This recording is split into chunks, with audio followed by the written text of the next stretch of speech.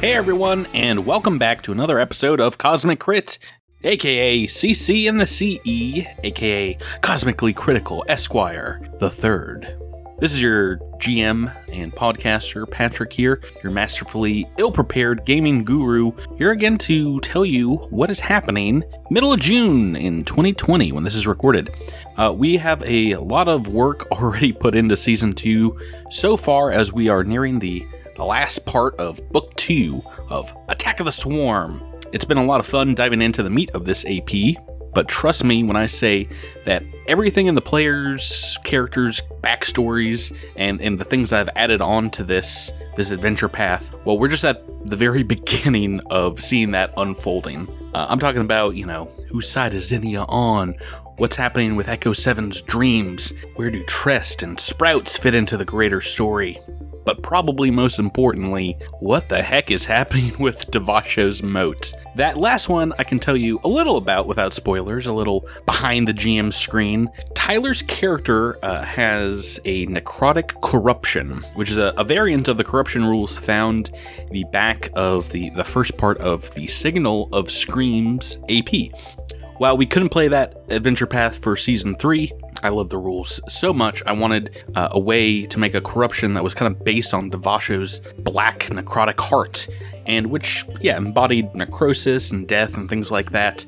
And thankfully, our good friend of the podcast, Jason Keeley, who developed the advanced rules in Signal of Screams, was happy to help out. So they are from him, and while they're not 100% official rules, they're close enough for us. And we play with homebrewed rules anyway, from book rerolls to critical fails. So I was so happy to be able to integrate this into the AP.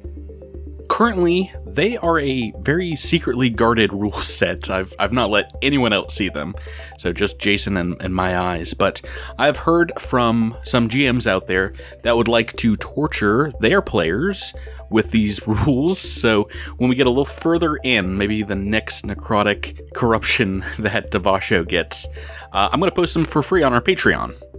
Which, by the way, if you haven't taken a look at our Patreon, I would do it right now. We have some pretty awesome stuff planned for this summer from the GM Crit Chats, which just started with me, and there's some other projects coming up. I can't spoil anything, but keep a lookout. If you want us to keep producing more content outside of this podcast, we've got a $5 tier, $10 tier, and that's the best way to do it. If you pledge at the $10 tier, you get shoutouts here on Cosmic Crit whenever we roll a critical hit in combat, so feel free to shout out your friends, your gaming groups, or just leave a message for your favorite player, or maybe me, the real star of the show. Anyway, that's going to do it for this week's announcements. We have another long episode, so I can't delay it any longer. This is episode 140, and it is called Little Cave of Horrors. Episode commencing in 3, 2, 1. Episode initiated. Side scroll with me into another dark castle as we double jump past flying bats and Medusa heads in this week's episode of Critsylvania, Symphony of the Cosmic Night. This is your GM, your Grave Master, welcoming you back to another blood-curdling tale of patricide, and joining me in discussing what makes a man, throwing away wine glasses in disgust, are my 5 friends and your players spelled backwards. To my right, burnt at the stake for her sciencey witchcraft, it's Rebecca rolling with Zinnia. Hello. And across from her, this skeleton lobbing bone grenades at me is going to run out of femurs eventually. It's Drew delivering Echo 7. Wait till you guys get to the Upside Down podcast.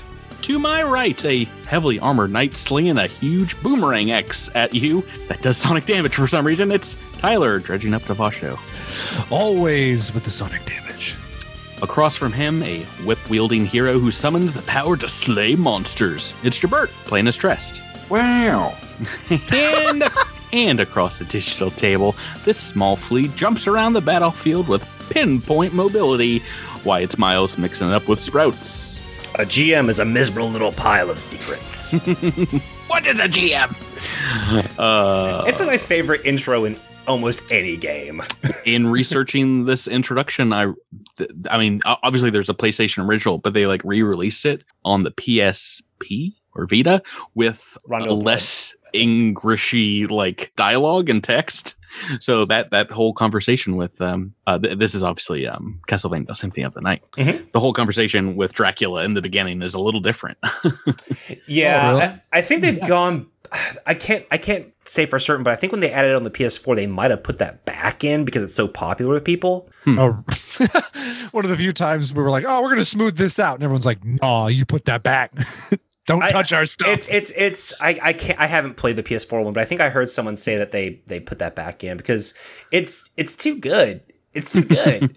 A miserable little pile of secrets. I got some secrets this week for sure. I bet. Can I just say, I have PTSD over the Owen Wilson. Wow, because when I play Final Fantasy VII with Drew and our buddy Mike, every time I was trying to battle and I would do attacks and stuff, they would just be like, "Oh wow, oh wow, oh wow." Like every time, and so like for a string of 5 minutes, that's almost all they said. They didn't help me at all. They just did Owen Wilson impersonation while I was trying to fight. Can we get a hashtag WoW in the chat stream? I was coming unglued. And then you got lost in the desert twice. That was embarrassing. Anyway. I hope you're putting these all up on our YouTube so people can watch you play through the entirety of Final Fantasy VII for some reason. Yes. Oh man, good times. If you haven't, they might still be going on, or maybe you've moved on to Castlevania. No, I doubt it. I'll probably be playing Final Fantasy VII until you got to beat all those huge bosses at the end. Those crazy bosses that I won't spoil. Thank you. Yeah, I do have secrets. I have human-like secrets this week. But before we get back into the action of this episode, a quick recap of what happened last time on Cosmic Crit. Taking out Sister Spock was the easy part. The hard part was finding out that Briar had found this lunatic here on Ultranius, and from what the android told me, she didn't make it out alive. I found an RFID chip covered in Raxolite blood, and it seemed like I was too late. My name is Sprouts Marlowe, plant investigator, for now. But with this loss, I'm unsure if I can stand going back to this insane war that got my partner killed. All Briar wanted was to unite a lost android with her family, and now she's gone.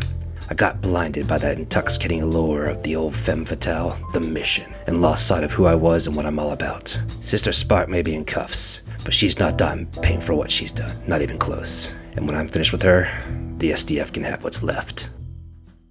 Oh my. Was that the darkest intro we've ever had? I think it was. Wow. It was kind of a dark finish for Sprouts. War is it's dark. People die. War Things is happen. heck. People lose eyeballs left and right. His entire reason for being here in the first place just got murked. Sorry about that, Miles. You monster. Sorry I had to do it to you, but we will find out maybe some more this week as we get back into it. This week's episode starts very early the next morning, right after you guys have taken down the Reckoner Hall. And it is a time where we see a sneaky Strix popping out of the base to get to this Helfon Labs. Rebecca, we see you in the early morning. Are you telling the rest of the squad where you're going or what exactly you're doing? Or are you just going to sneak away? No, she'll just sneak away. It's a little weird because Zinnia, while I don't think she sees anything wrong with her work or with the BBRC, she also understands that her work is very classified, and letting anyone know what kind of research is being done or what her findings are or what BBRC is working toward, any of that could be dangerous to other people. So no, she would definitely be stealing away, probably right before dawn, I'm guessing. In the darkness before anybody wakes up. We will see. Why doesn't everyone else make a perception check? And Rebecca, what is Zinnia's stealth bonus? I'm going to roll a secret little check. It's pretty good. It's plus 15. Oh, geez, Louise. I'm going to need you to roll a 1, and then maybe I'll have a chance. Looks like we might get the highest as a Trest with a 24. And if you are resting and trying to get some sleep from this previous night, Trest, you are uninterrupted as Zinnia seems to sneak out. I trust my team to follow the rules. Yes, Patrick, the old Trest trust. I'm trusting Trest. Interesting. You're trustworthy. I was just going to say that. I've made a terrible mistake. Yes, you have. Let's think of some future episode titles while we wait here. 47 Tresses. I'm glad Drew liked it.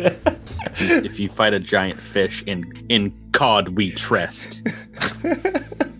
So I indeed can confirm that were very able to stealth pass your sleeping comrades here without what you think them, anyone taking note.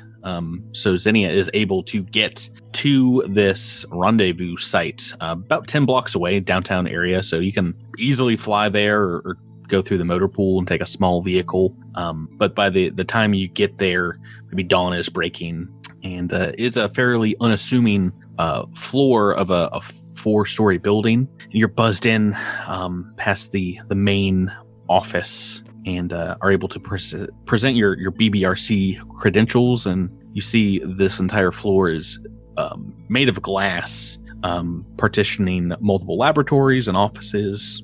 Inside, you see that they have large DNA sequencers here, matter designers, and spectral analysis machines kind of running behind noise-canceling steel glass walls. And it's only a few minutes after you come to the office that a short human male greets you and introduces himself as Jan Billings. And you somewhat recognize this face as a spokesperson for the BBRC. So you've seen him in the news and maybe various Infosphere videos talking about some of the technological and scientific advances in fighting the swarm. He does wear a lab coat and offers you one as you he kind of like ushers you inside and says, hello, Zinnia. Yes, it is good to meet you.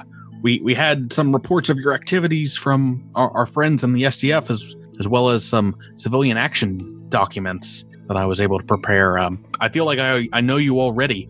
It is great to hear that you and your squad were able to make it off Susquehanna alive. Yes, we were very lucky, and fortunately I was able to take a good variety of samples with me. Unfortunately, couldn't get everything, but we were in a big hurry trying to get off planet. Well, we had many scientists make it off Susquehanna. We also had some that were able to save their research from the planet, but yeah, very few scientists were able to get away with live cultured samples of swarm components. He taps a card and leads you into back behind some more offices and labs while talking.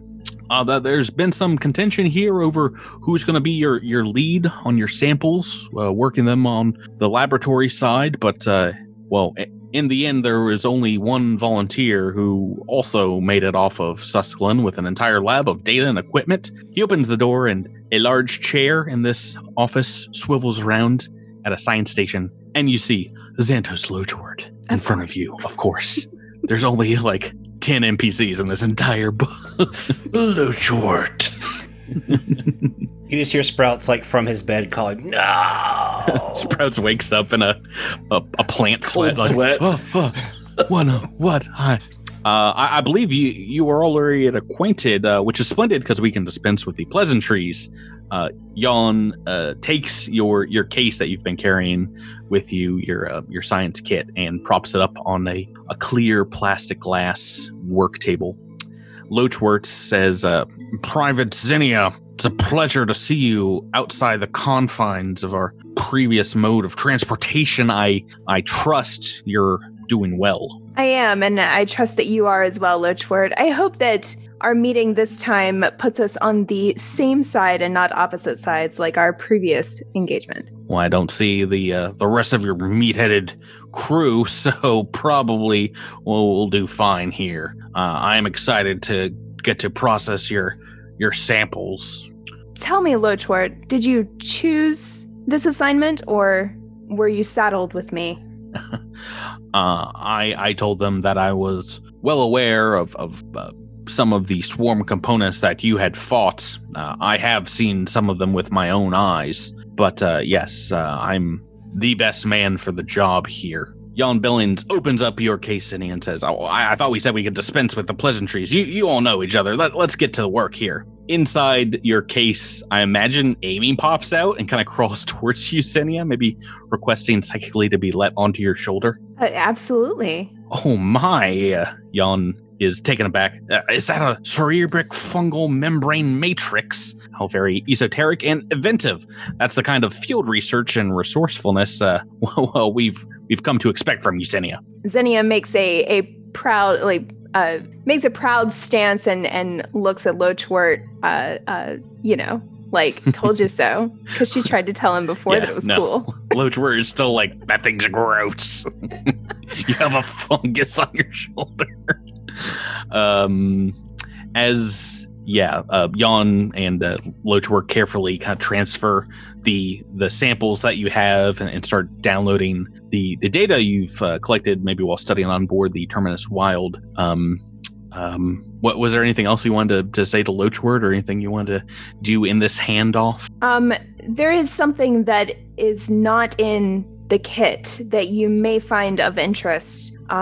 And she pulls from her breast pocket, the piece of crystal from the Temple of Hylax that she found on Suscalon. Oh man, I thought you were going to say a Trox eyeball. I mean, that's in the field biologist. Kit, right.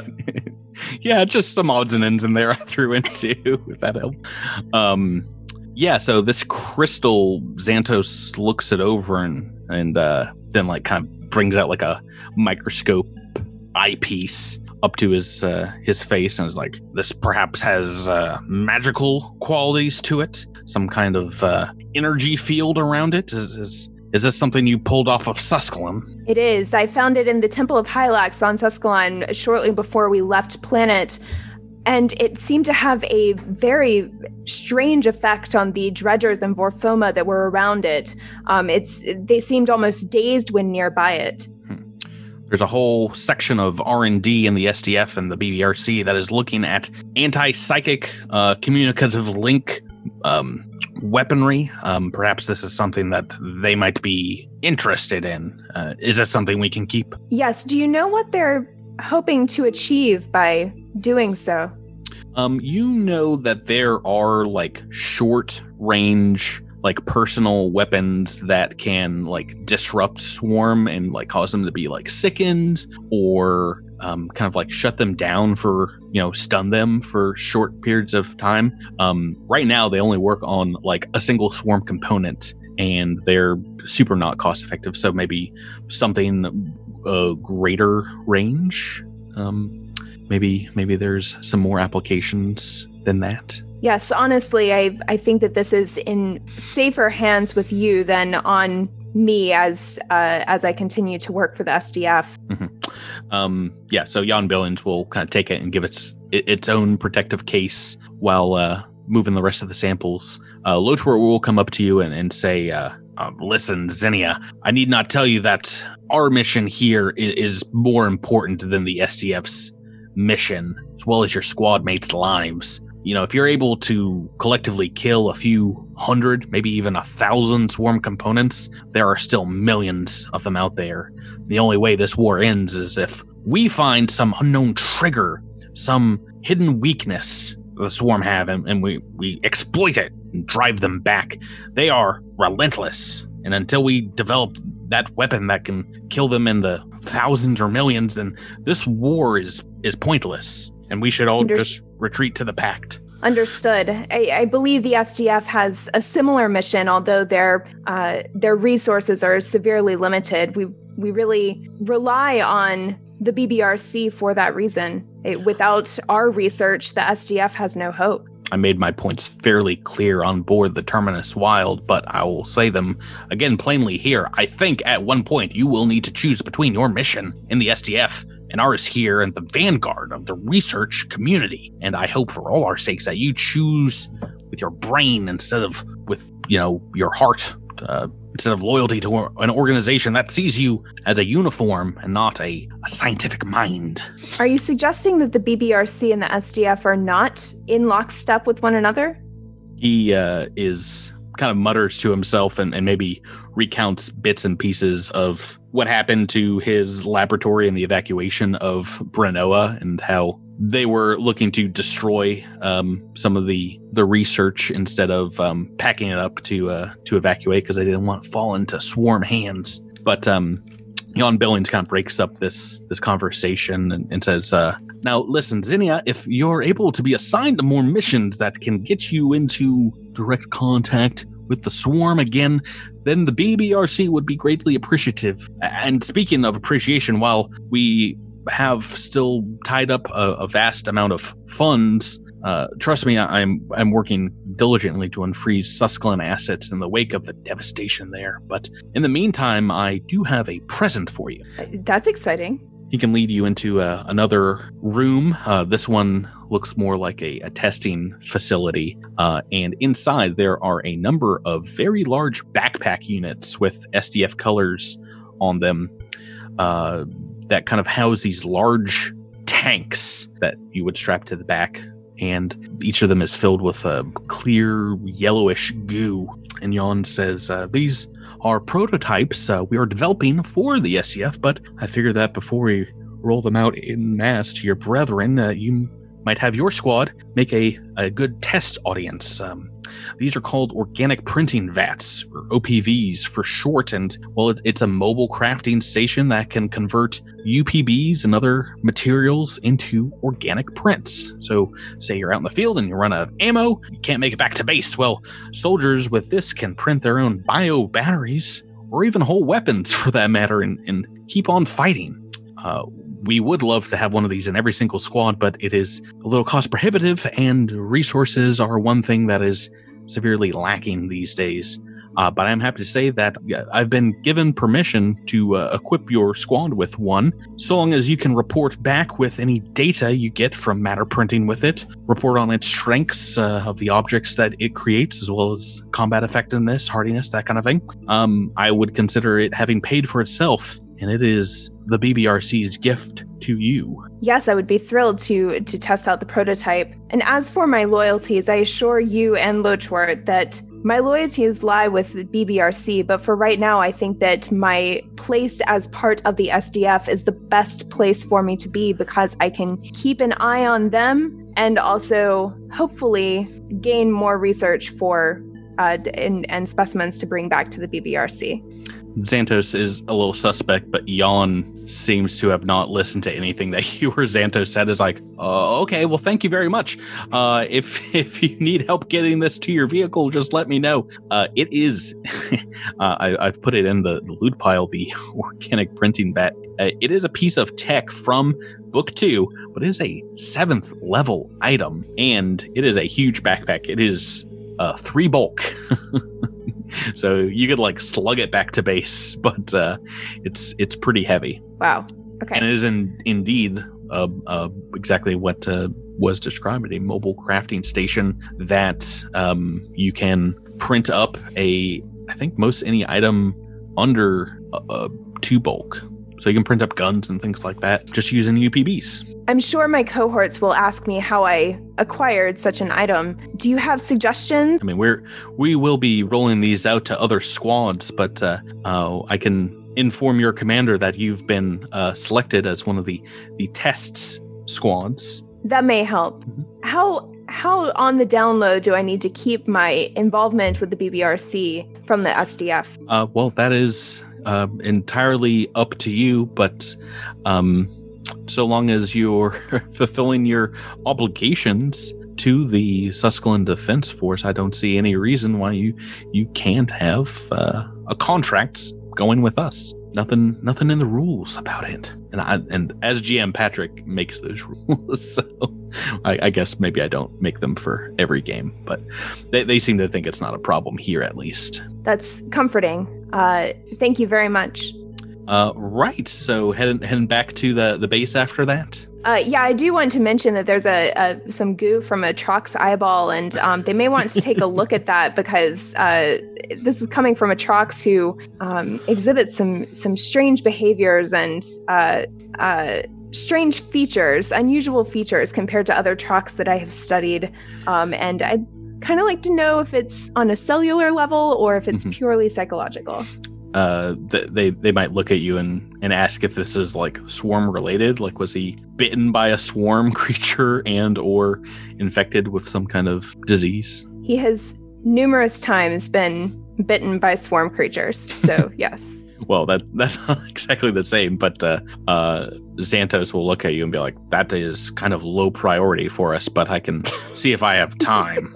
Somewhere in the upper right-hand corner of your screen, you just see like, Devasho will remember this. If he ever finds out about it.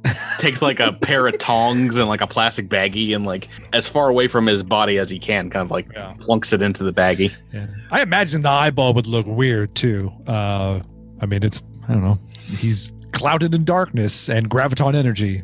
Also, they look a lot. It's a bug eyeball. Yeah. Also, it looks a lot different when it's outside of your head. So it's also just sort of kind of yucky. Yeah. Gross. That happened last week. Back at base, we see Devasho waking up with a hastily thrown together patch that I imagine Jenxer is able to make you after you came back, just holding your face, holding a claw up to your face. Yeah. Jenxer was able to throw together something just kind of, I imagine, made of like leather straps that are normally reserved for, adjusting armor and, some metal to protect the like, occipital kind of bridge. And that's very rudimentary. It's the lid of a pasta sauce jar with a bungee cord. Right. That's what they have around the base. Rebecca, when Zinnia gets back to base, it's still fairly early morning. I don't think this detour took you very long, just dropping off some samples. You do see another familiar face from the Terminus Wild wandering the hectic hallways of the New Gracken City Hall.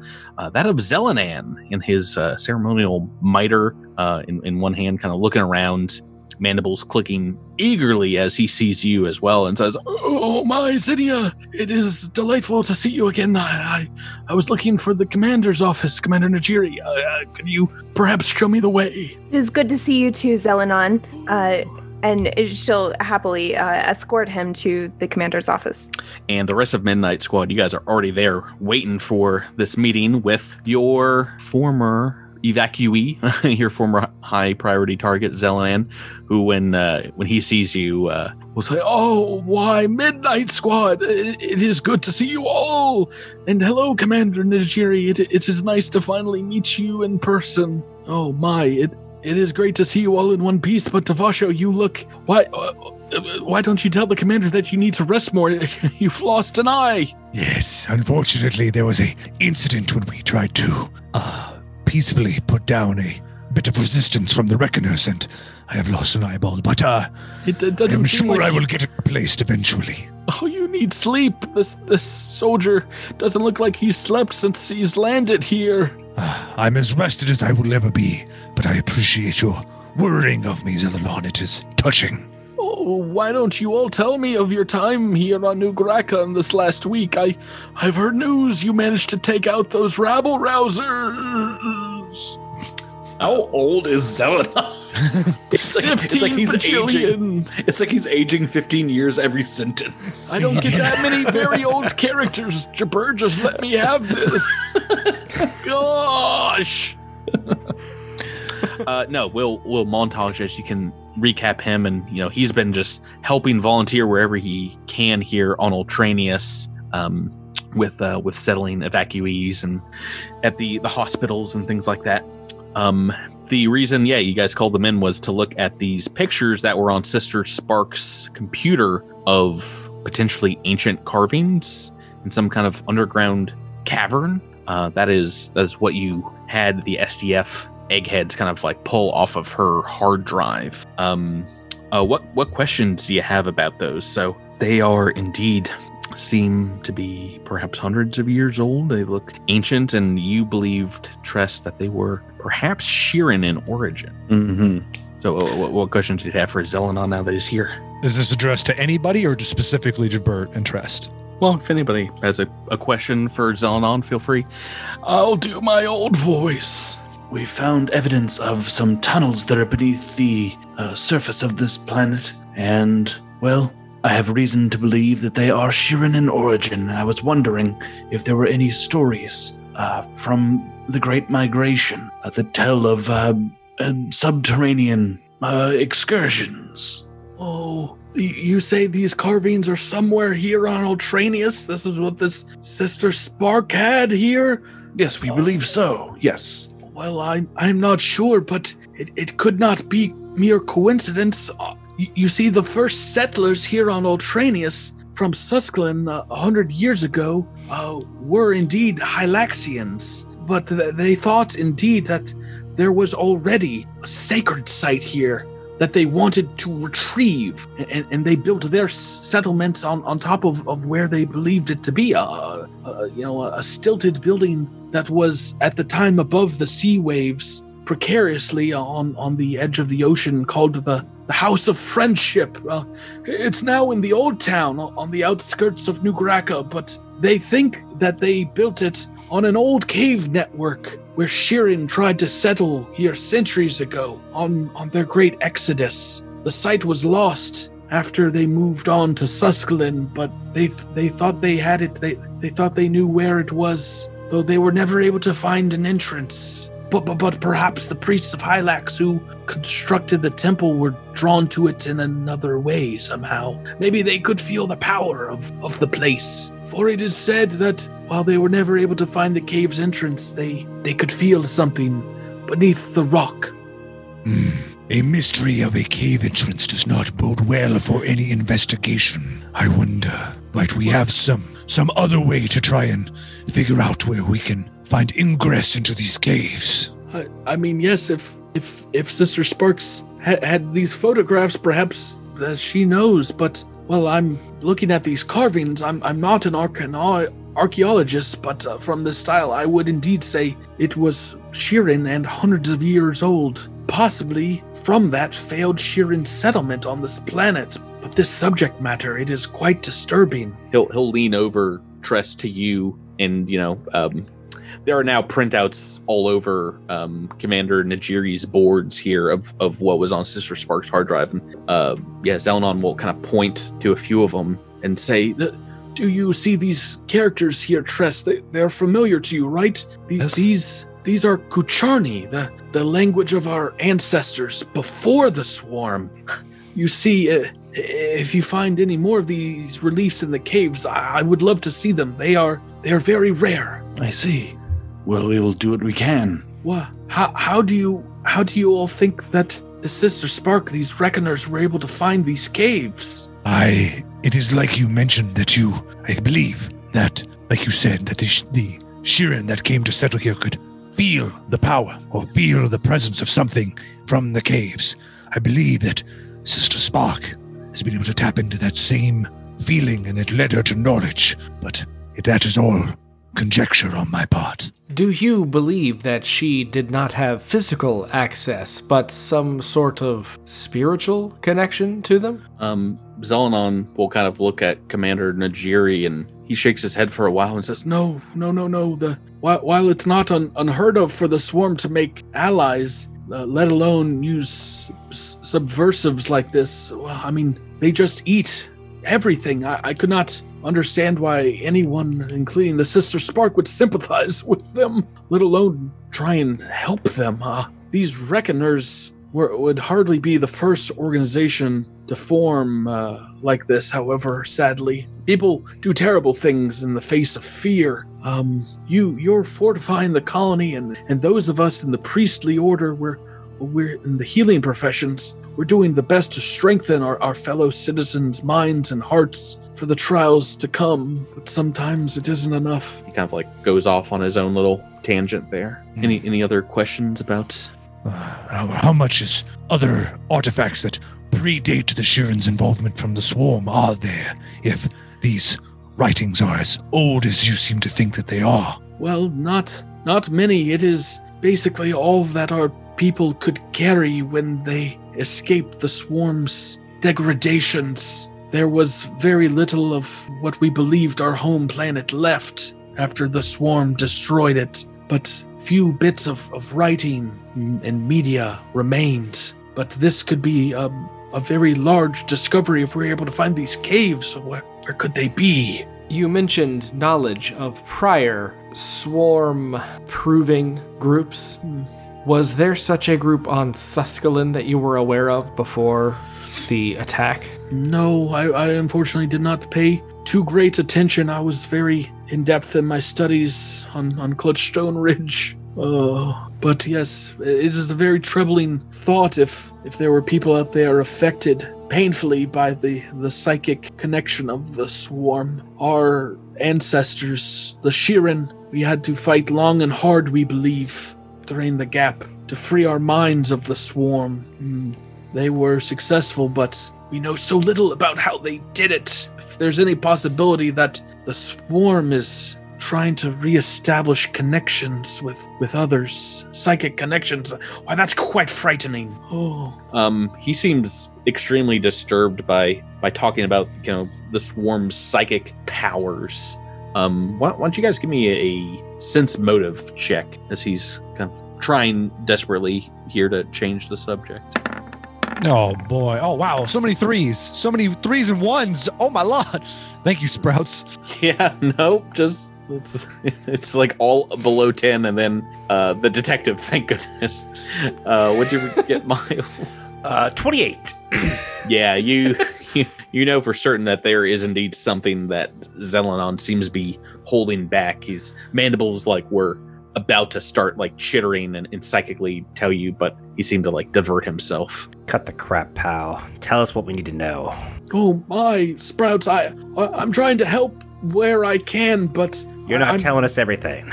I'm sorry, I cannot stop thinking of the attack on Susquehanna, the way they came for my temple, the strange trance that they entered. I can't help but wonder what it was all about.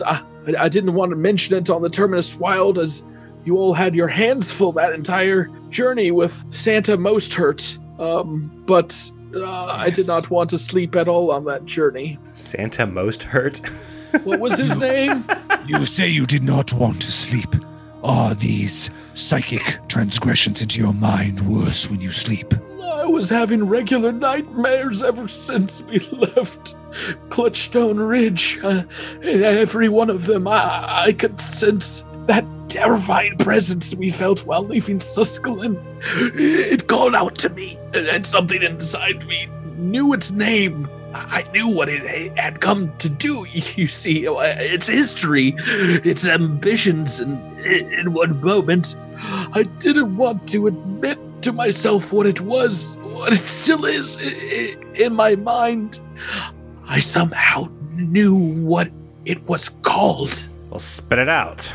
He says 3 words psychically in your mind in a whisper, as if he didn't want anyone else in the base to hear it. And as soon as he says them, it is in your minds as well. And it's like you've known it the entire time, ever since you heard that terrible psychic scream of leaving Susquehanna. It says the words, the God Host, and continues on and says, well, what's stranger is some of my fellow Shirins that escaped Susquehanna, now here on Ultranius, they've come to me. They've told me they've been having similar nightmares. And without telling me what that name was, they too called it that name, the God Hosts. He seems kind of shook up by saying all this, and we'll have a seat, and Commander Jerry will pat him on the shoulder and give him a small cup of tea. Yeah. Devasha would also go and try to comfort him and say, thank you for saying that. I know this is tough, and I believe that we are all experiencing some mental exhaustion, but it is good to know all these things. All this information coming together could be the key to unraveling what the swarm is trying to accomplish. Yes. Commander Najiri will go back to her desk, and she's furiously typing up some action reports and some intel. But we'll come back to you maybe after a moment. You guys can talk amongst yourselves, relax for a bit after this rundown. And she says, regardless of whatever spiritual or historical significance these caves might have. If there are as large a cavern as these scans seem to display, they are surely of a militaristic value as well. SCF engineers have been looking for something like this to use as an excavation shelter. If the war does come to Ultranius, we want to make sure that we have defensible positions and places for civilians to retreat. If you all are willing to find these caves, perhaps scout them out, give them a quick geological readout, then we can send in city engineers as well as SDF, maybe get to work on making some habitable shelters. If you are looking to continue your mission here, then I can make this your next priority. Question. Mm-hmm. If these caves potentially contain something that resonates amongst the populace to align them with the swarm, do we want to send civilians into them? Well, if there's anything like that in them, for certain, we would need to shut that down as well. Whatever called the Reckoners, perhaps, made them find this location, we will need to deal with it one way or the other. If you are indeed willing to take this mission, I would ask you all to be careful, though, for who knows what's been sealed down there, maybe the last 100 years. Indeed, Captain, we will. Commander. Commander. Oh, Tress, you've been in the SCF way too long. She takes a few holographic projectors and requisitions them from another room and lays out a map of the city, and then with another projector overlays this map of the Reckoner's base. And New Graka is kind of like on a little peninsula surrounded by ocean, so she's trying to like size where it could be, and if there's like an entrance to it near the edge of the city where this old Graka House of Friendship is, the Sheeran House of Friendship. As you guys are like moving around and investigating it, those sprouts on top of that map, you notice something in that neighborhood nearby, and it kind of raises some suspicions with you. It is a small cleaning business called VibraClean, like a laundromat or dry cleaning. And you instinctively pull that bloody RFID shit from your pocket that you found at the Reckoner's Hall, and your mind starts racing as you think this could be a laundry tag from this very establishment. Okay. Sprouts definitely is going to be wanting to check that out. Give me a computers check if you want to do some quick infosphere research. All right. It's 16. You may be able to find the address, and it is indeed nearby the maybe like a block or so away from the House of Friendship. So it's in that old Graka neighborhood. But you're not able to find much anything else. It is a very small, what seems like automated clothes dry cleaners, like a Sonic dry cleaners. Do you want to spend some more time on it? Yes. If you take 10, I think you'll be able just to crack some more information, maybe now that you have access to like City Hall's databases. Like a 10-minute rest? No, just taking 10 on this will take maybe a few minutes while everyone else is talking to do some more computer searching. Oh, yeah, absolutely. And you're able to find through like City Hall's records the name of the owner, named Victoria Stoop, and you cross-reference that with maybe the rest of Sister Spark's computer, and because you're pretty sure you've seen that name before, and it is indeed one of the names that was listed on Sister Spark and the Technomancer Thisk's computers as a target of blackmail. The owner of this business. So the Reckoners were trying to blackmail the business? Seems to be, yeah. Okay. The owner at the very least.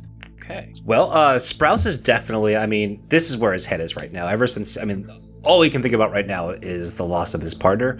So this is his immediate concern. He was mostly blocking out a lot of that conversation until, obviously he kind of perked up when he didn't think things were on the up and up. But this is definitely what he wants to do next. Commander Najiri gives you the same spiel she's given you a couple of times now before she sends you out on a dangerous mission. She says, so make sure you are all equipped, muster out as soon as possible, and Father Zelenon, we can arrange travel for you back to your domicile here in the city. Zelenon will shake his head in the worry that he had kind of worked himself up into and says, That won't be necessary. You needn't go out of your way, but if Midnight Squad, you're heading to Old Town, I would love to travel with you all once more. This time with no scientist on board to muck things up. Am I right, Sprouts? Sprouts tips his hat to him. oh, yeah. So you Speaking guys... of, it smells like Lochwart in here. Do you have scent as an ability? Do you have smell scientist as an ability? He has definitely locked on to the stench that is Xantos Lochwart. Something smells like nerd in here. It's just every time somebody walks in with like a plate of like pizza rolls, it's like you're like Xantos. Hot Right, pockets so- and loneliness. It must be Lochwart. Wow, he really is my NPC avatar. You guys are describing. I'm like, yep, that's me. Do you? I mean, you guys got a good deal of loot off the Reckoner's Hall. You can break it down into UPBs if you need to buy something or recharge. You can, but if not, we can move on to Old Town that very day. Before we leave the commander's office, I believe that Xenia would take that opportunity to share with the team and also with Najiri there the piece of equipment that she had been given at the BBRC. Ooh, yeah. I imagine everyone is very excited to see that. If you, I mean, it will still take the same amount of time to craft the material, but you can do it like on the Anywhere. run. Yeah. I thought it was a pretty cool piece of tech that is not game breaking. It is a little if you are unable to carry it. If you're just like dragging it behind you. But I've already added it to my equipment, so we're good. Oh, can you carry it yourself? Yeah, I think so. Oh, nice. Are you able to fly while you're carrying it? Yeah, like I put it in my character sheet, and because I have a backpack, it increases my strength to where it takes more to become encumbered. So I think that's what's saving me. Gotcha. Nice. That makes sense. But I mean, if anybody else wants to carry it, you're welcome to. I mean, what's the next most heavy thing that you have? Like a pistol? Oh, I guess. Yeah, the- I mean, I'm not science kit, carrying maybe. much. Like everything I have is light. So Right. Yeah. Well, that's cool. So I mean, it is still bulky as a 3 bulk item, but yeah, you can kind of slip it on over your wings, and it definitely increases your profile a good deal. But you're able to carry it around then. As we're walking to Old Town, I think Devasha would stop at one point. You can take a vehicle there if you want. Oh, Drive. well, as we're driving to Old Town, I think Devasha would all of a sudden like put his clawed hands in his face and just realize that at some point he's gonna have to tell his husband that he lost his eye. Oh, you're in trouble. And all of a sudden, like he's dreading. You see him like in cold sweats, go like, "Oh no." Oh yeah, that's gonna be an awkward conversation because the first question I will ask as your husband, Tyler, will be, "How did you lose?" Exactly. Exactly. Devasha might even look at Sprouts and he's like, "Sprouts, I need you to fashion a really cool story." Well, good thing we have this organic production vat. Maybe we can just have it like pop out an eye. Oh, I should have saved that Trox eyeball liquid, and I could have made you a new You had eye. Trox eyeball liquid, and you told me nothing. I always carry a my- good half gallon of Trog eye liquid. My husband is extremely perceptive, and I am very bad at lying to him.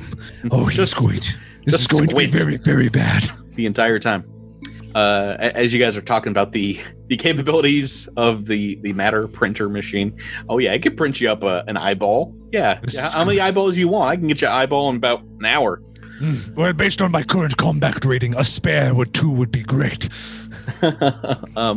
As you drive from the rest of the city into Old Graka, it does have very distinct kind of like older architectural style, and you notice buildings are more compact, a little cozier than some of the larger 4 or 5 story steel framed concrete and glass in the rest of the city. Many of them perhaps having the architectural marks of being about 100 years old, so dating back to the first Susquehan colonization of Ultranius.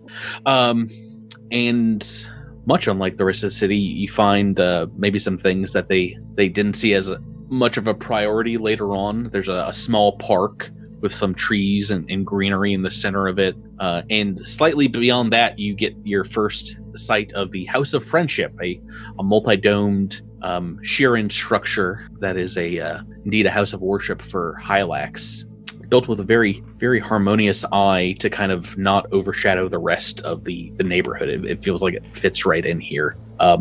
As you drive by, the doors are wide open. In the courtyard, you see neat rows of tents that seem to have Susquehan refugees in them.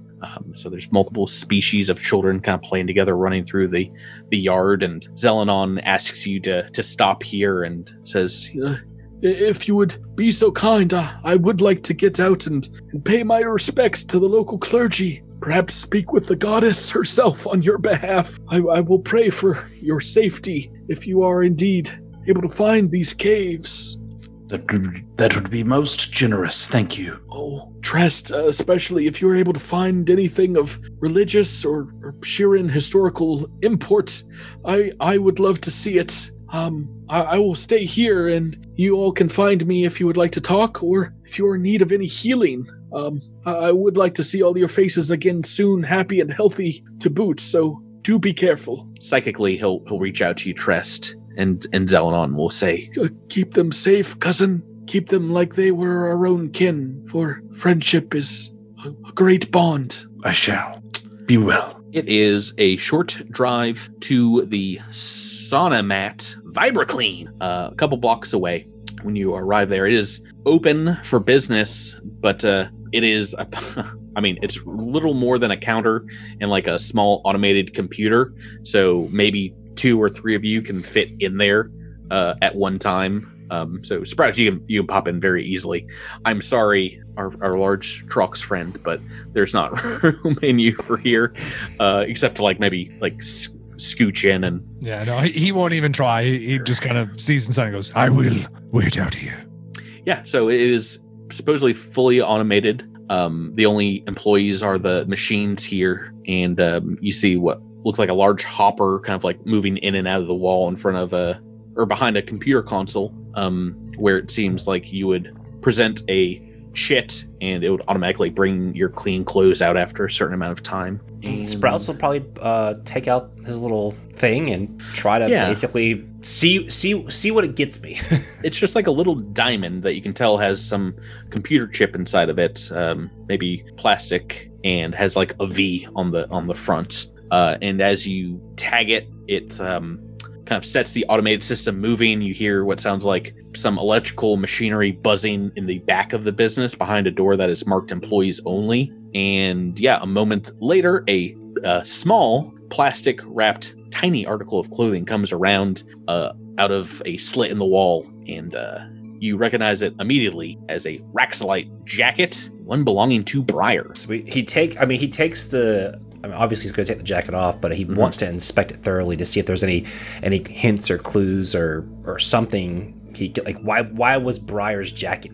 There is a note on the cleaning that it was one, it's dated about a week ago, and it reads plant bloodstains and concrete dust. If you look over the article of clothing, there's maybe a small patch of what looks like electrical scoring, so something that couldn't be cleaned out, like in the jacket's shoulder, but it has been, you can tell it's been cleaned in that area several times. Is there anything else I can glean from this jacket? Because Sprouts definitely thinks it's weird that this jacket's here in the first place. Like, if you were going to murder someone, why get their jacket clean? Maybe this was done before she went to the Reckoner's Hall, but it would be a fairly odd coincidence for her to be investigating over here. And you can probably think up a few reasons why. Maybe indeed the Reckoners were in this building or nearby, and she was tailing them or something along those lines. Yeah, that, or she could have known she was getting made and wanted to send a message in case Sprouts found her. Like his mind's definitely racing through various possibilities. Can I roll perception to see if there's anything else with the jacket, or is that all that's going to be there? That's all that's there. I mean, you can take a look over it multiple times. Whoever else wants to look in the building here, the only thing else in the Vibra Clean is that door in the back, a plastic door marked employees only. But if you try it, it is locked. Can we try to get in? Because it does seem weird that the Reckoners would want to blackmail a laundromat that's not even run by a staff. It would be engineering or maybe a sword slash to like break the door. But yeah, if you want a lockpick, that would be a engineering check. Sprouts is going to give it the old college try. Can this be assisted? Sure. You want me to try? I was about to say we've rolled a 12 miles, so even with aids, it doesn't seem like something that you'd be able to do here, would you? Shoot the lock with that +3. It doesn't seem like you'd be able to. Rebecca, would Xenia offer? Yeah. I'll try my hand at it. Sounds fun. Yeah. Are you guys all okay breaking into a dry cleaner? I mean, Devasho's outside, so he has no clue. Xenia rolled a natural 20, or Rebecca rolled a natural 20 okay, for 32. You give it the old Fawn's Strix wing shuffle, and like as soon as you spin around, the door is open. You're like, oh my goodness. I like how easy that was. What happened? I like your style, Wings. This is hard. This is DC 25. Indeed, back there, it just seems like a lot of machinery and kind of sonic bath chambers, as well as racks and racks of kind of hanging plaster wrap clothing here. But yeah, nobody is here. It is an automated space. This is just where perhaps someone would come if the system needed repairs or something like that. Sprouts is definitely give a little once over to see if everything's on the up and up, if there's no hidden compartments or maybe a drop-off stash. Seems extremely weird and paranoid, but that seems like... Well, I mean, for him, like, it makes no sense why the Reckoners would be blackmailing this place if it's not even run by anyone. Like, it's really weird. And then his dead partner's jacket's here, so for him... Everyone else here sees Sprouts, like, obviously grasping at straws if he's explaining this. Do the rest of you think he's not there's something in this laundromat basement area? I mean, so hold on. Can we clarify the timeline here? So it's suggested that that Briar's jacket showed up about a week ago, but when did Sister Sprouts kill her? Do we know that? Sister Spark. Oh, we can't keep misnaming her. I did it twice last week. Wait a minute. Did she kill her? Perhaps? Mrs. Sprinkles was her name. Mrs. Sprinkles. You believe that blood, to at least be a few days old. Maybe it's a week old. I don't know. Yeah, so we don't know the exact timeline, but it's close. So I mean, for Sprouts, it makes sense, and as a good detective, you don't leave any lead unturned. Does anyone else think he's indeed suffering from some kind of grief at this point? Listen, pal, you're too close to this. You gotta take a step back, take a real good look. Not a look from your own eyes, but a look from everybody else's. You're a little too close. I feel like you might be a little clouded. Sprouts just kind of looks up at Echo, shakes his head, and then goes back to what he was doing. At this point, if the rest of you want to go back there with him, you can also make a perception check, including Devasho. If you want to squeeze into this tiny laundromat dry cleaner, you can.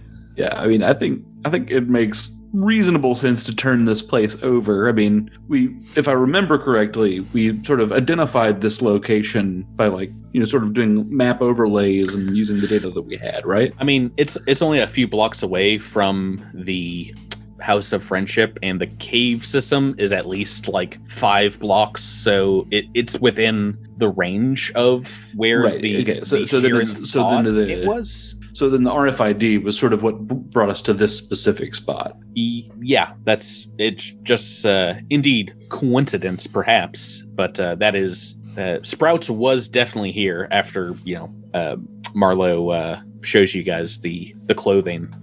You're pretty sure that is true, but Briar was here. Yeah. Well, Sprouts is here right now. Sprouts is here now. Sorry. We see him here. Yeah, you're 100% sure that she was here at some point. I'm going to help Sprouts turn the place over. I will also take a look. Devasho's just still outside. He's just people watching. Is it dark, perchance? I imagine there's not a ton of light back here. Yeah. Do you want to give a roll, Miles? Yeah, it's not a good one. I'm rolling like garbage today. It's 13.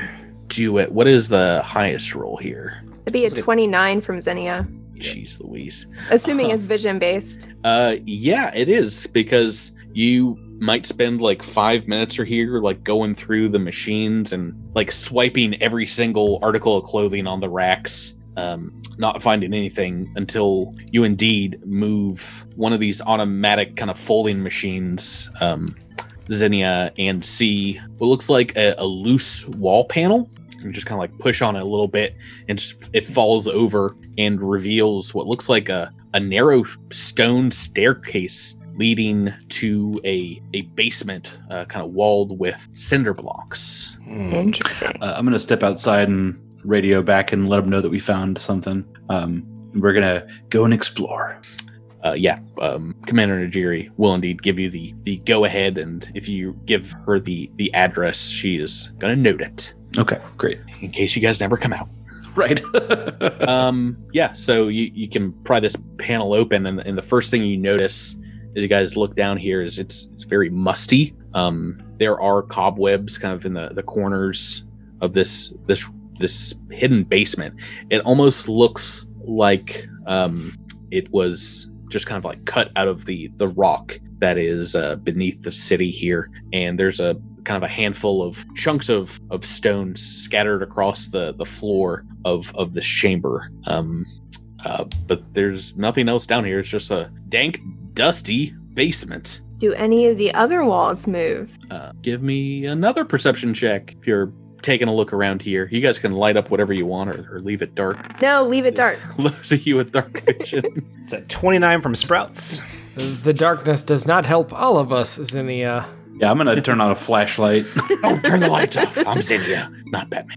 I mean, there is indeed nothing down here on the walls. You can move some of the cinder blocks. But Sprouts, as you're walking around, kind of near where the floor meets this back wall of cinder blocks, you notice a section of the southern part of the room where they are very loose, and you can kind of feel like air whistling between these cinder blocks. And it is, I mean, it's a solid wall, but there seems to be something beyond it.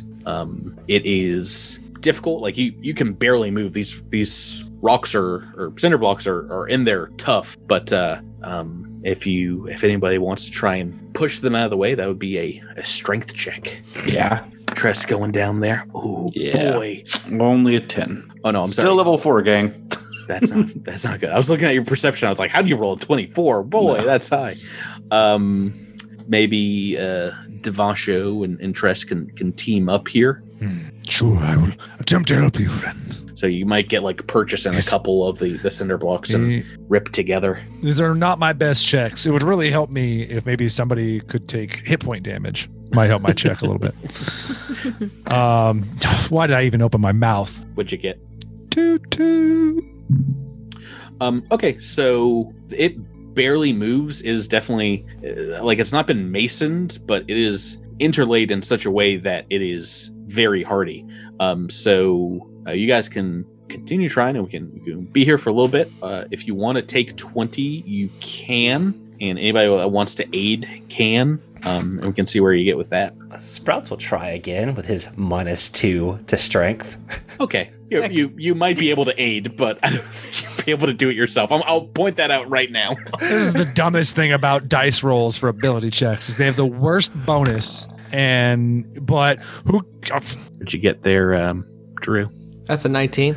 Ooh, you might have a better purchase than the rest if you guys just want to roll to see if you can aid him. Sure. I will allow it, as this is the first time you've rolled a check. Oh, we've got an aid from Devasho. Ooh, I also have an aid from Zinnia. Tress not Yeah, help. does mine count? Ooh. Straight 15 on the dice. No bonus. That counts, and that will be enough with a DC 22 for 3 or 4 of you to just rip these rocks away. And after you get like a few dominoes tumbling of these cinder blocks, about 5 or 6 fall out of the wall, nearly collapsing on poor Sprouts underneath. And indeed, those of you with dark vision can see more than 60 feet of darkness in a dank tunnel beyond this cinder wall. What is your guys' marching order moving down these tunnels?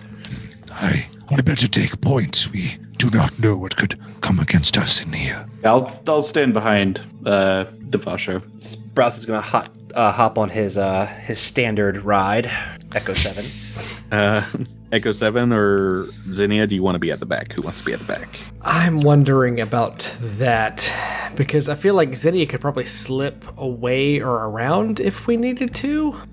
Or should I pull up the rear, Zinnia? What do you think? Yeah, what's the ceiling height? So right here, this tunnel section looks to be man-made and only for kind of basic humanoids. So it's only about 6 feet tall here. Devasho, you are going to have to great. claw your way through, squeezing the entire time. Yeah, never mind. I'm gonna get in front of Devasho. Whoa. Is this rock and dirt? This is stone. This is Crap. I cannot burrow through stone. This is like Stone is rock, right? Well, it's different. If it was just like, Oh, there's a difference between like solid stone and just dirt and rock. gotcha. Oh yeah, quite a Well- big difference, I would say. I guess put me in the back then. Well, you know what? Actually, I'm reading on here. The walls of this part of the cave might Even if be they were different. even if they were 10 feet wide, if they're only I'm- 6 foot I'm- tall, then I love the amount of detail that are in these Paizo adventure paths. The walls are quite smooth with layers of sediment infused with fossilized remains of thousands of bioluminescent sea creatures. And it does give off a weird green glow as you guys kind of move forward. So I would say you'd be able to, kind of claw your way through with your burrowing ability. Yeah, burrow. Walls, Yeah. Hold on. What is the floor like? If the floor is dirt, then couldn't he burrow? Yeah. Well, I'm saying I'll allow you to use your burrow speed here. You might still be squeezing in some bits and pieces, but it might open up a little bit here and there. But this part of the tunnel, seems to be man-made. Seems to be indeed for humanoids. Tress, do you still want to go in front of me? Because my burrow speed is still only 20 foot or whatever, so I'm still slower than you might be. Nah, I mean, my speed's 25 feet. It's not the big deal. Okay, cool. I'll burrow out in front. So, yep, I've got country order. So I you think, guys. hold on. So our order is Devasho, then Trust, then Zinnia, then Echo with Sprouts. That's what you guys want to do. Yeah. Sounds like it. Does that sound good to you, Drew? Okay. So as you're moving forward here, it does begin to descend somewhat. This very, very tight tunnel, and you feel like you are getting kind of lower into the rock face, where maybe you will get some more kind of like stone walls here, and it will kind of bend around some stone every once in a while to follow the layers of ancient sea creatures here in this sediment.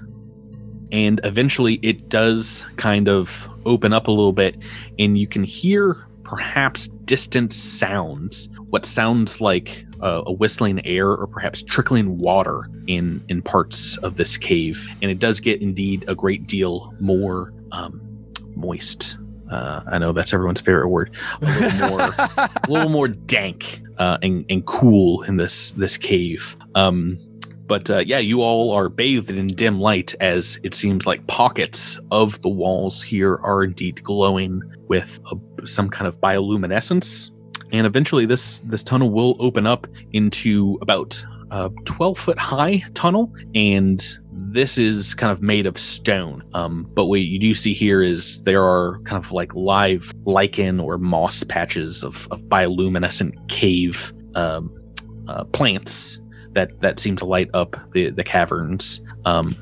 And you enter into a room that is about 20 feet high. While you guys are walking, if anyone's interested, you can make an engineering or physical science check, and I can give you kind of some more details on the composition here. I'm not sure if anyone's entirely interested. But. Oh, a lot of people are interested in your bioluminescent lichen. Ooh, I got a 21 from Sprouts and a 22 from Echo. You have a lot of time in the back of the party to kind of pick up on maybe the composition of this stone walkway here.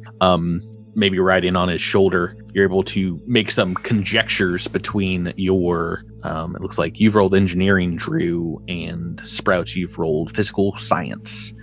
It seems like indeed the stone here has been stabilized by massive injections in pockets of a chemical formula that has turned it into a kind of concrete stone. And you know for a fact that is kind of how New Greca is. The base is built. There's these very large pillars of stone everywhere, and that helps protect this area.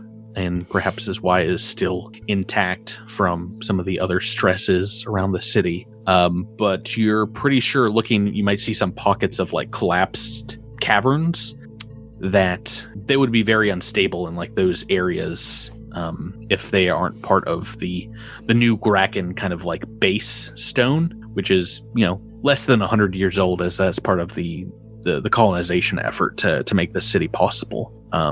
You're pretty sure, though, if you just tried to like dig out a section and you come up on this room where there's a few caverns that look like they have collapsed, if you try to do it by hand, it might cause further cave-ins.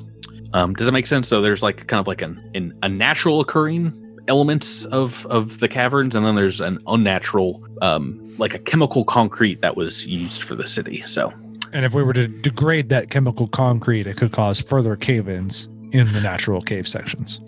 Yeah, basically. Okay. So as you open up into this next room, I'm going to take us to another map I've just called Caverns. This Caverns map. Alrighty here. It indeed does look dark and dank. It's about 80 square foot, this little cavern here. Devasho, this is one of the first times you can stand up completely without stooping, as it is indeed about 20 feet tall. You see in person what it seems like was depicted on Sister Spark's archives.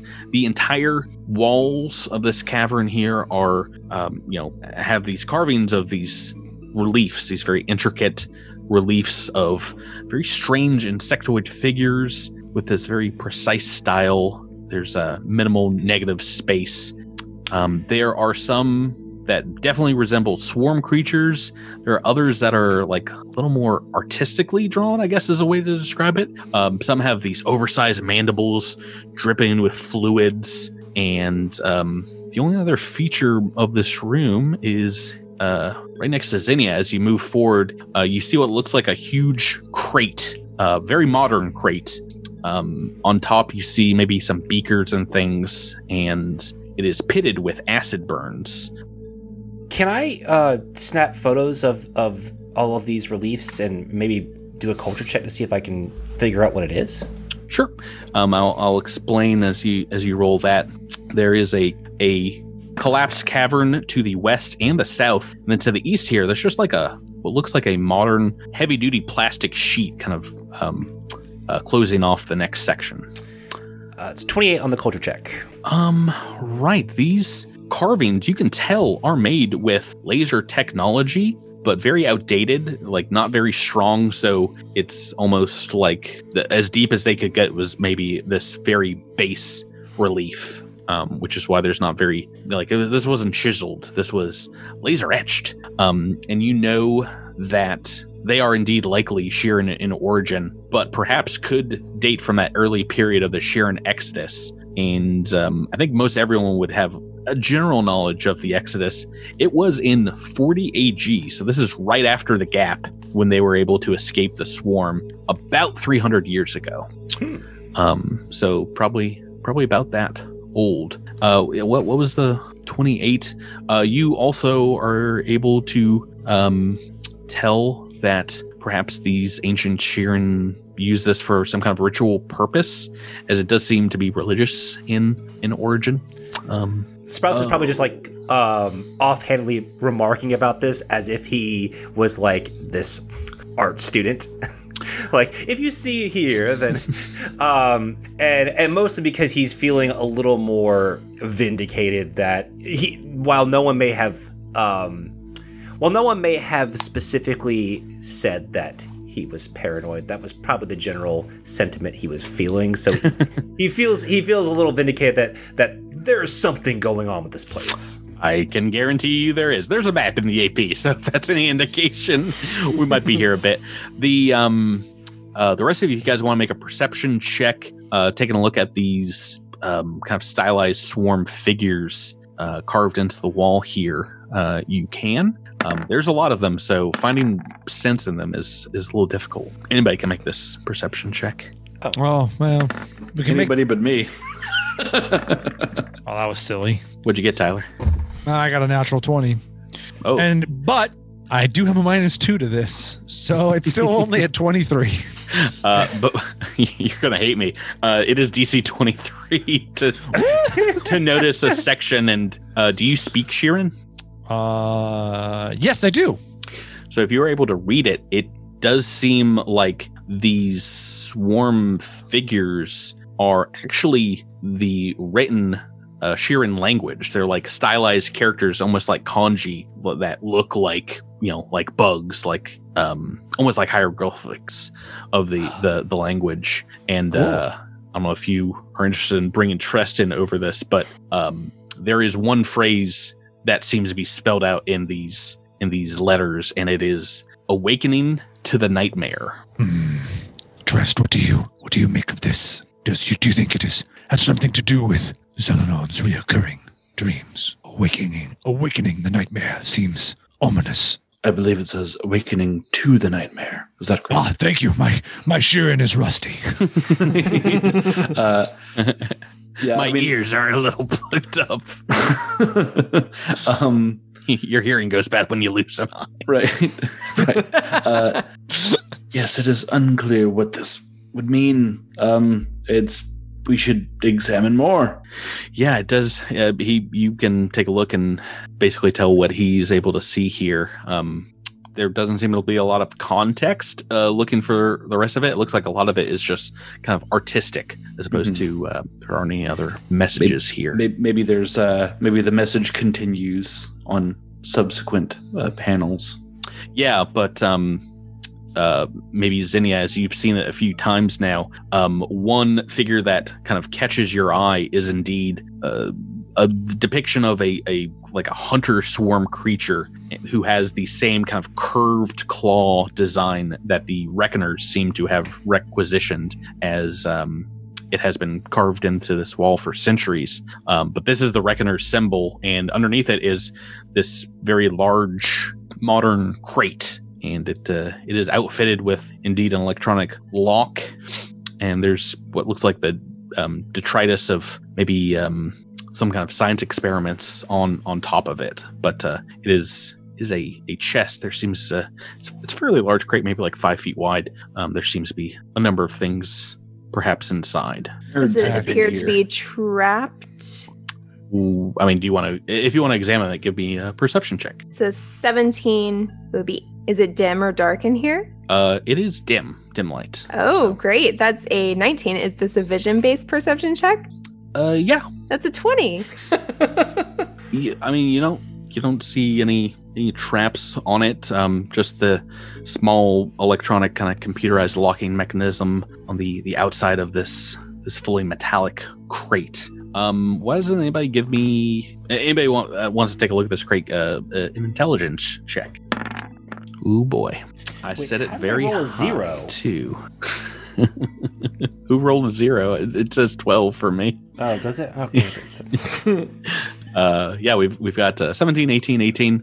Looking over this thing, multiple of you remember that you were able to find a key card in Sister Spark's stash. I believe that's what you found underneath her table, Sprouts. Mm-hmm.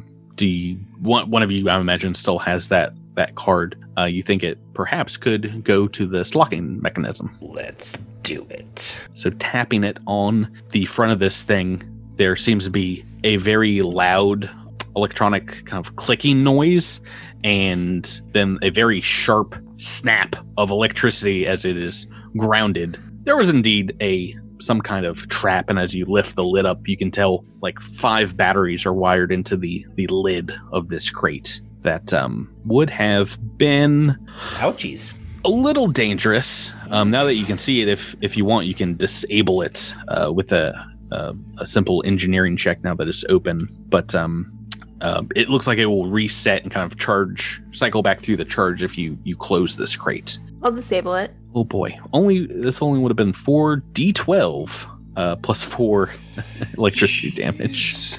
Yeah, so I'm not going to make you roll that right now. It says disabled with the card, but there's a number of things in here. Boxes of what looks like emergency medical supplies, some grenades, survival equipment. Oh boy, a bunch of stuff I'm going to drop into your guys' loot pile, but I'll go through it here in case anybody wants to grab anything right now.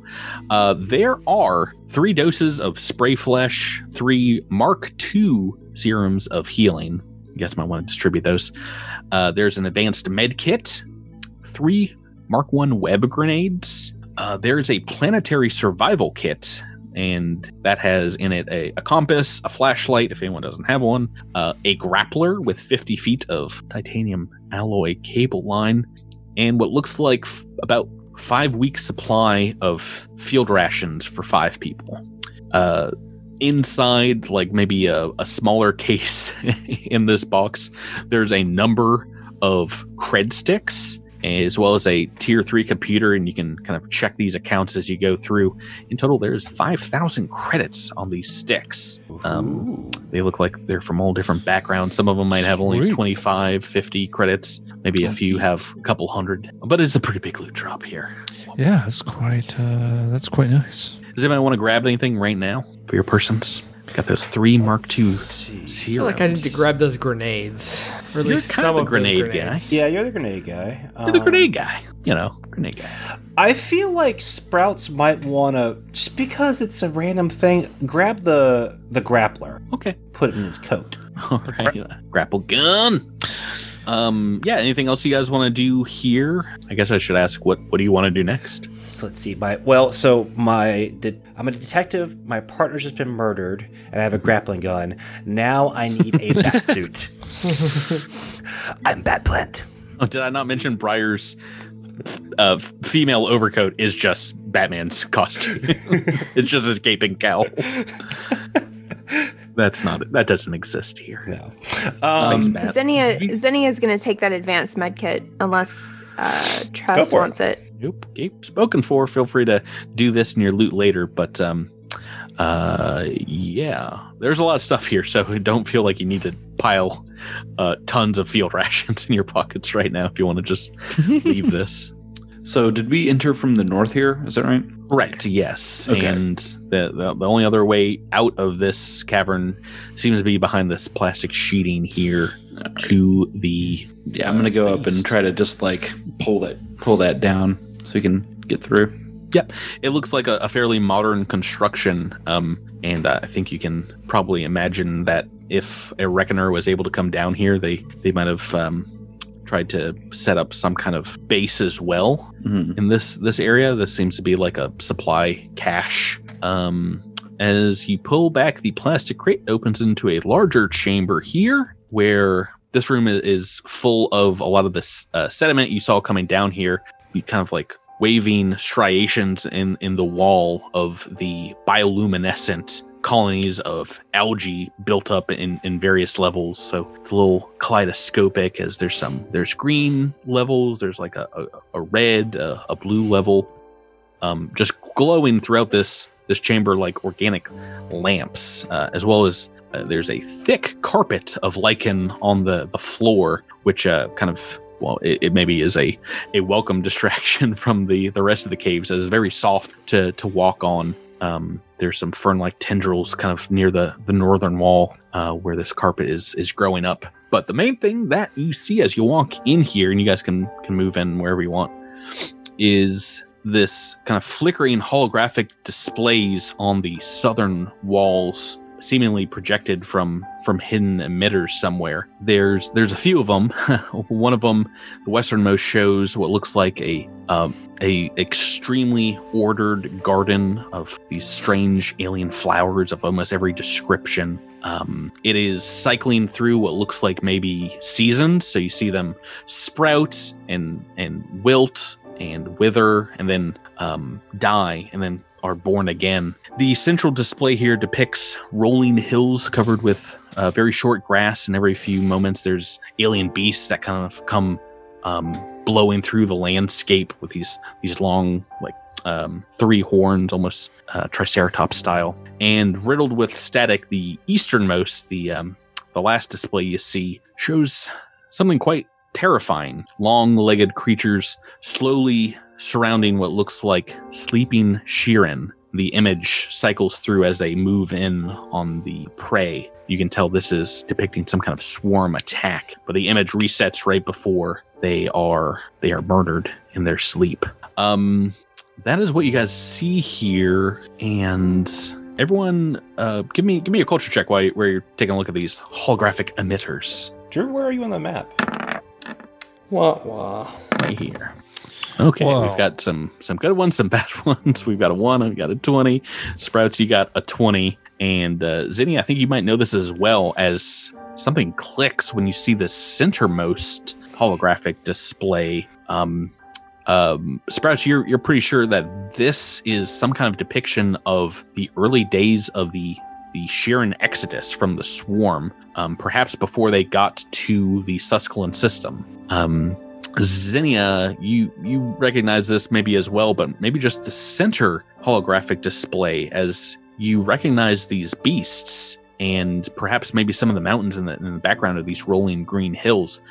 This seems to be depicting Ilum Chuva, the planet where you attended college and one of the last planets to fall to the swarm. But putting your guys' knowledge together, you're pretty sure these are depicting indeed places the Sheeran went on their exodus before they made it here to Susquehan, if that makes sense. Yeah, and the Sheeran aren't the only ones who have gone to these places. There seems to be a trend here that these are also places that have been attacked by the swarm.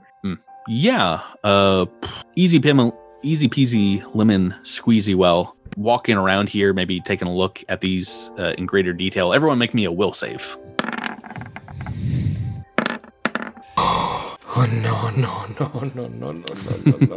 Oh, Drew. Yeah, we're getting the low rolls out of the way early in this episode. But I will tell you, we have 15 from Sprouts and Tress. Maybe you guys look at the far eastern wall of this cavern, and you can tell that this is also a holographic projection, and you can just put your hand through the wall. It seems to be projected from somewhere. Maybe there's a projector in the moss ground, but yeah, you can walk right through it. But as you guys do, I'm going to need everyone to make a quick initiative roll check. No worries about this, but Okay. everyone to make a quick one for me. I shouldn't be. I mean, sometimes you just gotta roll initiative for fun. Well, yeah. I mean, the hologram might, This is a lot of fun. Well, you have had holograms in the past on this podcast attack you, Yeah. so I understand. I understand your trepidation here. Right. Why doesn't everyone? Did we roll perception when you came in here? No. You guys can roll me perception as well in this room. I love rolling my no. perception. Boy, howdy, I hope I'm getting these low rolls out of the way. Zinnia, I think you might. You rolled a 26 on perception. Is that It'd be including 29. Oh, It'd be no. 29 with those bonuses that are listed there. Okay, so I've got some bonuses, but you are able to see creeping out of this fungal carpet on the ground here. Looks like a living, moving fungus that is creeping up. Oh, right behind your good friend Devasho. You can act in a surprise round to start us off here, as it is going for your friend. We're in combat. Do I have my gun out? Don't think anyone said they had their weapons drawn. But I can draw my weapon as a swift action and still take a shot. Not without a feat. I believe it is going to be a move action. So if you want to, you can do that on your turn. Sprout always has his weapon drawn. Spoiler warning: you rolled very high on initiative, so you'll get to use that probably pretty soon. Here's I'll blow up the art so you can get a better view of what this fun guy is. There's just some mushrooms and ferns and tendrils. Fun guy. This fun guy. We're gonna do that all night, guys. Oh boy. Ooh. It's right behind your friend Devasho. All right, Xenia is going to yell to Devasho, "Look out behind you!" and pull her sonic pistol out.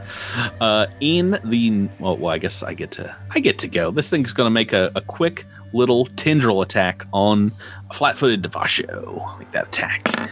Oh boy, very low. What is your flat-footed KAC? 16. 16. I've rolled a 2 on the dice, and that is a hit. Stellar. It's whipping out some vines and just grasping at your arm, maybe your leg, and squeezing for, oh my goodness, so much bludgeoning damage. 13 points of bludgeoning damage. Okay, ow. And it's trying to pull that arm down into the fungal carpet, grapple you. No thanks. I've also rolled a 2 on that. It does not grab you. I believe that's how I've done grab in the past. Does it? I might always get it confused with Pathfinder. I know. I believe it's actually just if it hits your KAC +4, which it didn't either time. In the first normal turn order, we're going to Echo 7, who's been alerted to this thing's presence. What would you like to do, Drew? Echo 7's going to pull out his azimuth artillery laser and shoot this thing. Please shoot it very good. It's a 17? 17 against EAC? Yes. Oh, that's a hit, baby. For 10 points of damage. Ooh, right. Heavy Numbers on the board. azimuth artillery laser shot blasting this thing. It creates a huge hole. Seems to do a little bit more damage. It hurts, and you hear it kind of. It just sounds like maybe a fire burning in this thing as it screeches out. What sounds like wet wood thrown onto a fire. Just. That is your turn, Xenia. On to you. You've got your weapon drawn. Yeah, what I should have done in the surprise round is try to identify the creature, so I'm going to do that now. Go right ahead. It's a weird-looking guy, I'm not going to lie. It's a 19 on the dice for a 31 on that life science check, and I get a -5 to the DC for xenobiology. Also, it'd be a 33 because I'm identifying. I don't think it's a crazy alien of any type. This is a plant creature, though, perhaps native to this planet. But that is enough to know 3 pieces of information. Wait, no, 35? 33. 3 pieces of information. No, 4 pieces of information. No, 3. Final number. Sticking with it. What do you want to know, Rebecca? Does it have any special attacks? I'm glad you asked that. It is a creature called a feeder fungus. You might have read something about this before and recalling it. It does have 2 special abilities. One's called fungal pod. The other, narcotic spores. Do you want to know about both? I can give you those. Those are 2 pieces of information. Yeah, give me both of those. It can shoot a pod of fungus like 30 feet every few rounds and do range damage, and it has a critical stun effect. But the one that you might know about a little bit sooner is narcotic spores. It emits a cloud of invisible narcotic spores, which you are all already breathing right now, and everyone in this aura has to take a fortitude save or be staggered. Can I turn on environmental protections to... If you want to do it right now, it is a standard action, and I would allow you to do that. Okay, I'm going to do that. I think if anybody wants to do that, I'll allow you to after the fact, even though this thing did sneak up on some of you. It might give you a very healthy bonus, but I'm probably still going to make you roll that fortitude save. Do you want to take a move action?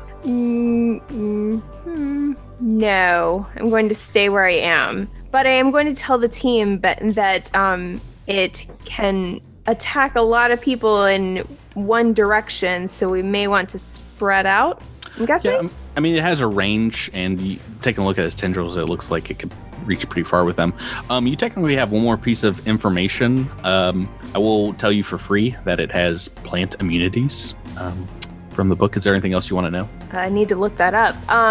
But let's see. What else can I ask for? I can tell you its exact EAC and KAC if that's of interest to you, or things like its speed. Sure. Just base stats. That'd be fine. Like, KAC and EAC. Oh, it's EAC of 16, KAC of 18. Those are the target numbers. That is going to be your turn, bringing us to Sprouts Marlowe. All right. So this thing is down, correct? Down? No, sorry. Okay. I was really confused by the red X. The X on it, so I was like, oh, Echo 7 one-shotted it. No one's congratulating us, so. I don't know what I was doing. Was I trying to click on, maybe I was trying to click exit a window, and I just don't remember how this thing works. I was very confused. So Sprouts is is Sprouts in the influence of the invisible narcotic stuff? Yeah, you don't know if this has a range, but Zinnia, you think just walking into this room, you guys all might have already started inhaling this. Then he's definitely got his environmental protections on, so he's going to take a shot on top of his. It's a standard action to turn them on. You can if you want, or you can just go ham. It's up to you. But it staggers, right? It potentially staggers. Yes, there is a save associated. I'm gonna turn my environmental protections on. All right, we'll speed along the play to Trest. All right. Looks like I got about 10 feet up until this thing. I'm going to try to buy some attention from this monster. You're moving up right on top of it? Yeah, moving up and drawing that sword. As you move up on it, a tendril whips around at you, trying to choke that Sheeran throat. That weird thing beneath their mandibles, whatever it's called, as it is getting an attack of opportunity. What? 14 on my dice. That is a hit. And it's going to try and grapple you as well. Your KAC is what? 17. That is 11 points of damage, and you are grappled as you move into this thing's range, as another one of its many tendrils just wraps around your throat, maybe part of your elbow. Did you have a standard action you wanted to do? Yeah, I want to chop it. Okay. Yeah, well, you got a one-handed sword. Probably pretty useful right now. Okay. Go right ahead. Ooh. Moving on. 3 on the dice. You're whacking at its backside, but you do not find purchase with your sword, which means we're on to Devasho. I rolled very poorly on initiative. Wow, you did. Devasho's going to form a shield and clock this thing in its fungal side. You're going to try to. Yep. Go right ahead. Let's take a guarded step while we do that as part of that move action. Sure. Does a 20 is definitely going to hit. We already know what your armors are. So 14 points of hit you damage. Yeah, so you slam into this thing. The first other huge hit, almost as much damage as Echo 7 here. 14. It does give like a shriek as out of its back, just like a whole plume of spores pop up in your face. As you make that hit. Everyone give me a fortitude save. I will factor in your guys' environmental protections being turned on or not. See how you're doing this next round. Mine would be off. On. Does this count as poison or disease? So this is a narcotic spores, and that is a poison effect. That'd be 17 for me.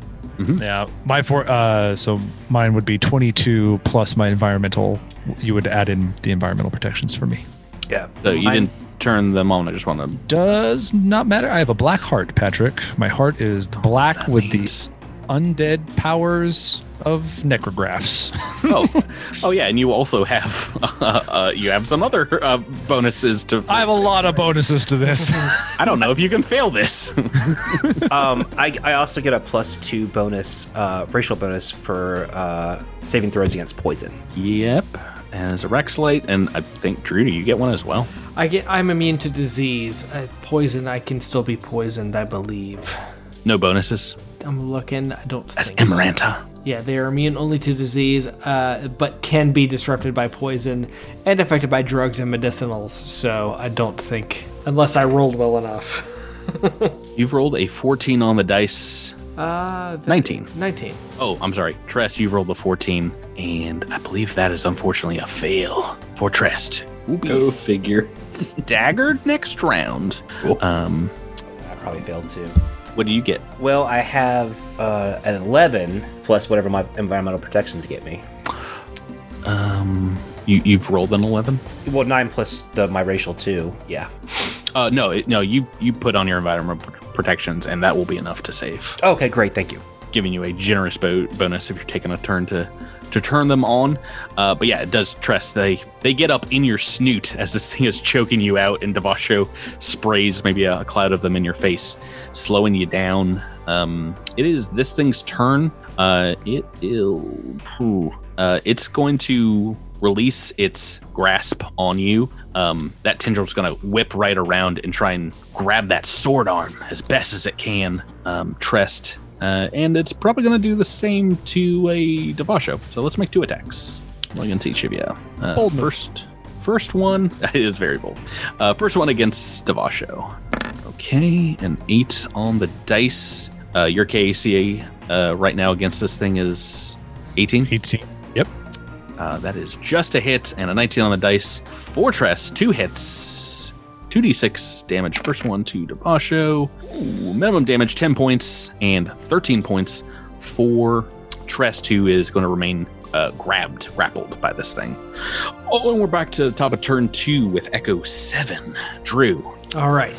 Your boys here on the front line are getting choked out by tendrils. I will take this opportunity to turn on my environmental protections that I did not do the last round. All right. Well, that's a standard action. Do you want to move as well? That's a standard sort of move action. Yeah. Never mind. I'm just going to take a shot. Single shot? Okay. Single shot. It's a 19. Oh, that's a hit. For 12 points of damage. Yeah, this thing is blasted, burnt alive by the laser fire. That actually does a little bit more.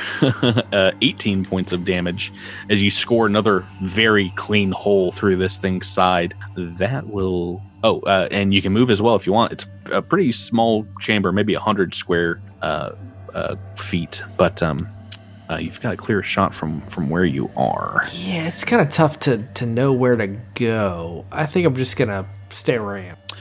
Zinnia, we are on to you. All right. Zinnia is going to take a move back. And this is 20-foot ceilings, right? Yep, it's maybe 22, 23 here, a little larger. Okay, so she's going to fly sort of as high as she can and be over, essentially, Echo and Sprouts. Clear shot. Got it. Yep, and take an attack with her sonic pistol.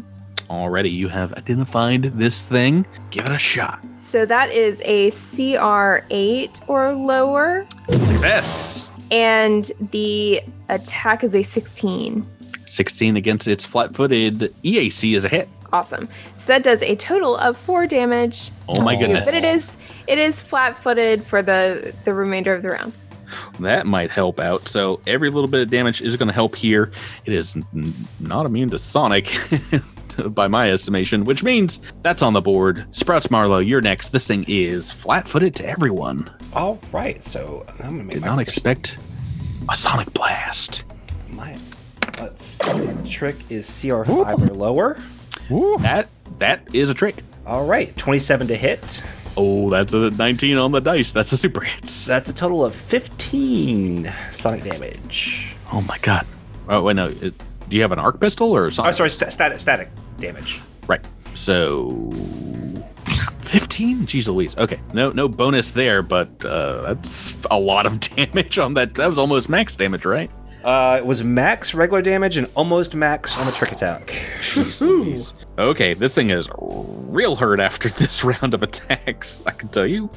Very hurt, which brings us to Trest. Staggered, grappled, but you still have a standard action. All right. Question, is it off target now too? Oh yeah, yes, probably good thing to double up on those bad boys. And it's flat-footed, so yeah. But I am grappled, so negating that. True. You're just going up against that 18 KC. Oh, yeah. Hey, I did something. Oh, it doesn't matter when you guys are rolling 19s all night long. Yes. All night. Hang on a second. I distinctly remember exclusively 3s and 4s for the last 2.5 hours. Well, these 2 turns of combat, because that's all you need. 13 points of slashing damage. You bring your sword down in this thing, bifurcating it, and it does not move. The tendrils drop off of you guys, and we're out of combat. Oh, we love a good bifurcation. Gosh. Goodness. That's what you get when you roll max damage with a dueling sword. Yeah. I hate all you guys and your crazy max damage rolls. This combat was hopefully going to be a little bit longer than this. But yeah, you're out of combat here, and once y'all, as you're looking around, maybe taking a rest, we'll figure that out. Give me a perceptions check. My one-eyed rolls are showing up well with the dice. One-eyed rolls? Oh, what do you guys get? What's the highest? Sprouts got a 23. 24 from Xenia, assuming it's vision-based and dim and dark light. Oh, it's all those things. That is the highest here. Yeah. One moment. I'm just gonna. What did you roll, Rebecca? 12 on the dice.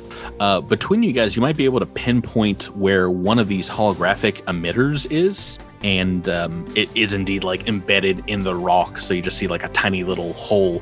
But if you want to pry it out, it does seem like a very small, not ancient, but like 100-year-old computer that seems to have on it the necessary data to produce this holographic projection. Rebecca, you're maybe poking around this one of Ilum Chuva, the middle one, so you're able to find that. And make me, anyone, either engineering or mysticism check, taking a look at this. Technologically outdated, but still very powerful holographic projector. Wow, that's 3 21s. That's a lot of 21s. Oh, 22. Miles. Didn't want to join the 21 club. It's not that I didn't want to.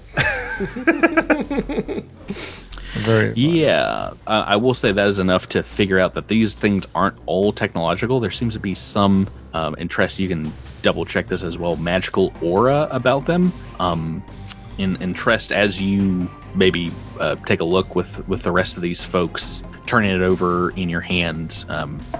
It seems to shudder a bit, and all of a sudden projects an image of a Sheeran, like standing out in front of you as you're holding it.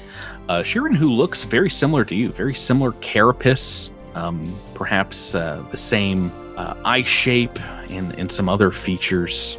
And this holographic, projection kind of like reaches out to you and opens up its mandibles like it's about to speak, but instead psychically inside your mind says, "To be continued." Oh, To be continued. Motoka. Oh my goodness. You guys see how big this map is and how little of it we've gotten through so far? Oh, so much map. Oh, I love a good map towards the end of an Adventure Path volume, and you guys have a lot left to explore next week. So wait, would we have possibly just bypassed this whole thing if we hadn't stopped at the laundromat?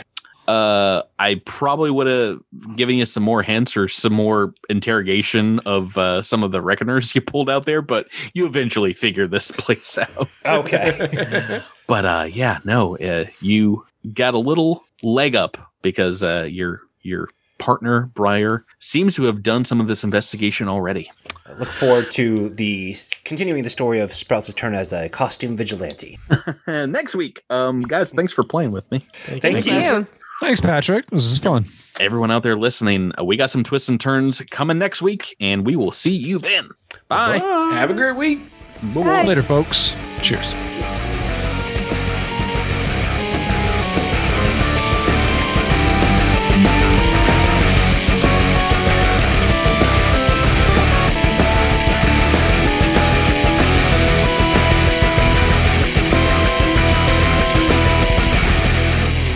Thank you for listening to this week's episode of Cosmic Crit. This episode has been made possible through a sponsorship with Roll20 and the backing of our Crittermander fans on Patreon. Thanks again and have a great week.